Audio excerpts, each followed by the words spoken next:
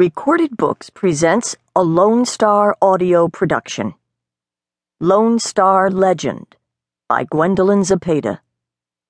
This unabridged recording is narrated by Maggie Bofill and directed by Andy Paris. This book is copyrighted 2010 by Gwendolyn Zepeda. This recording is copyrighted 2010 by Recorded Books, producer and publisher of Lone Star Audio, celebrating the work of great writers from Texas. And now, Lone Star Legend.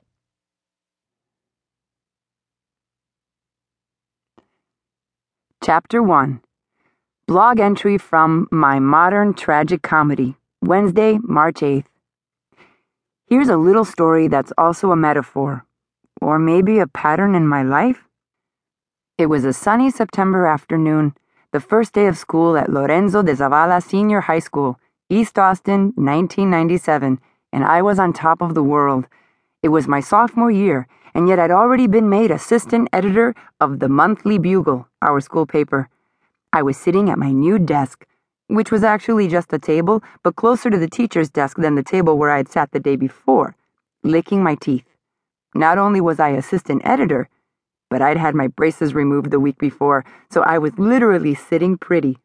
Prettier, I guess. Well, at least less nerdy looking than before. Aaron Lieberstadt, our best boy reporter, walked up and asked me how my summer had been. I'd always thought Aaron was kind of cute, but had never spoken to him outside of academic discussions on student council elections or the merits of various brands of glue sticks. "You got rid of your braces," he told me, a nervous smile lighting his freckle-rimmed lips. "It's nice. Your face is very symmetrical now." How romantic, I remember thinking, to be complimented by a boy who knew such big words. From there, we segued into a conversation about our plans for the paper. I was looking forward to trying some new features and formatting that would finally bring our publication into the very late 20th century.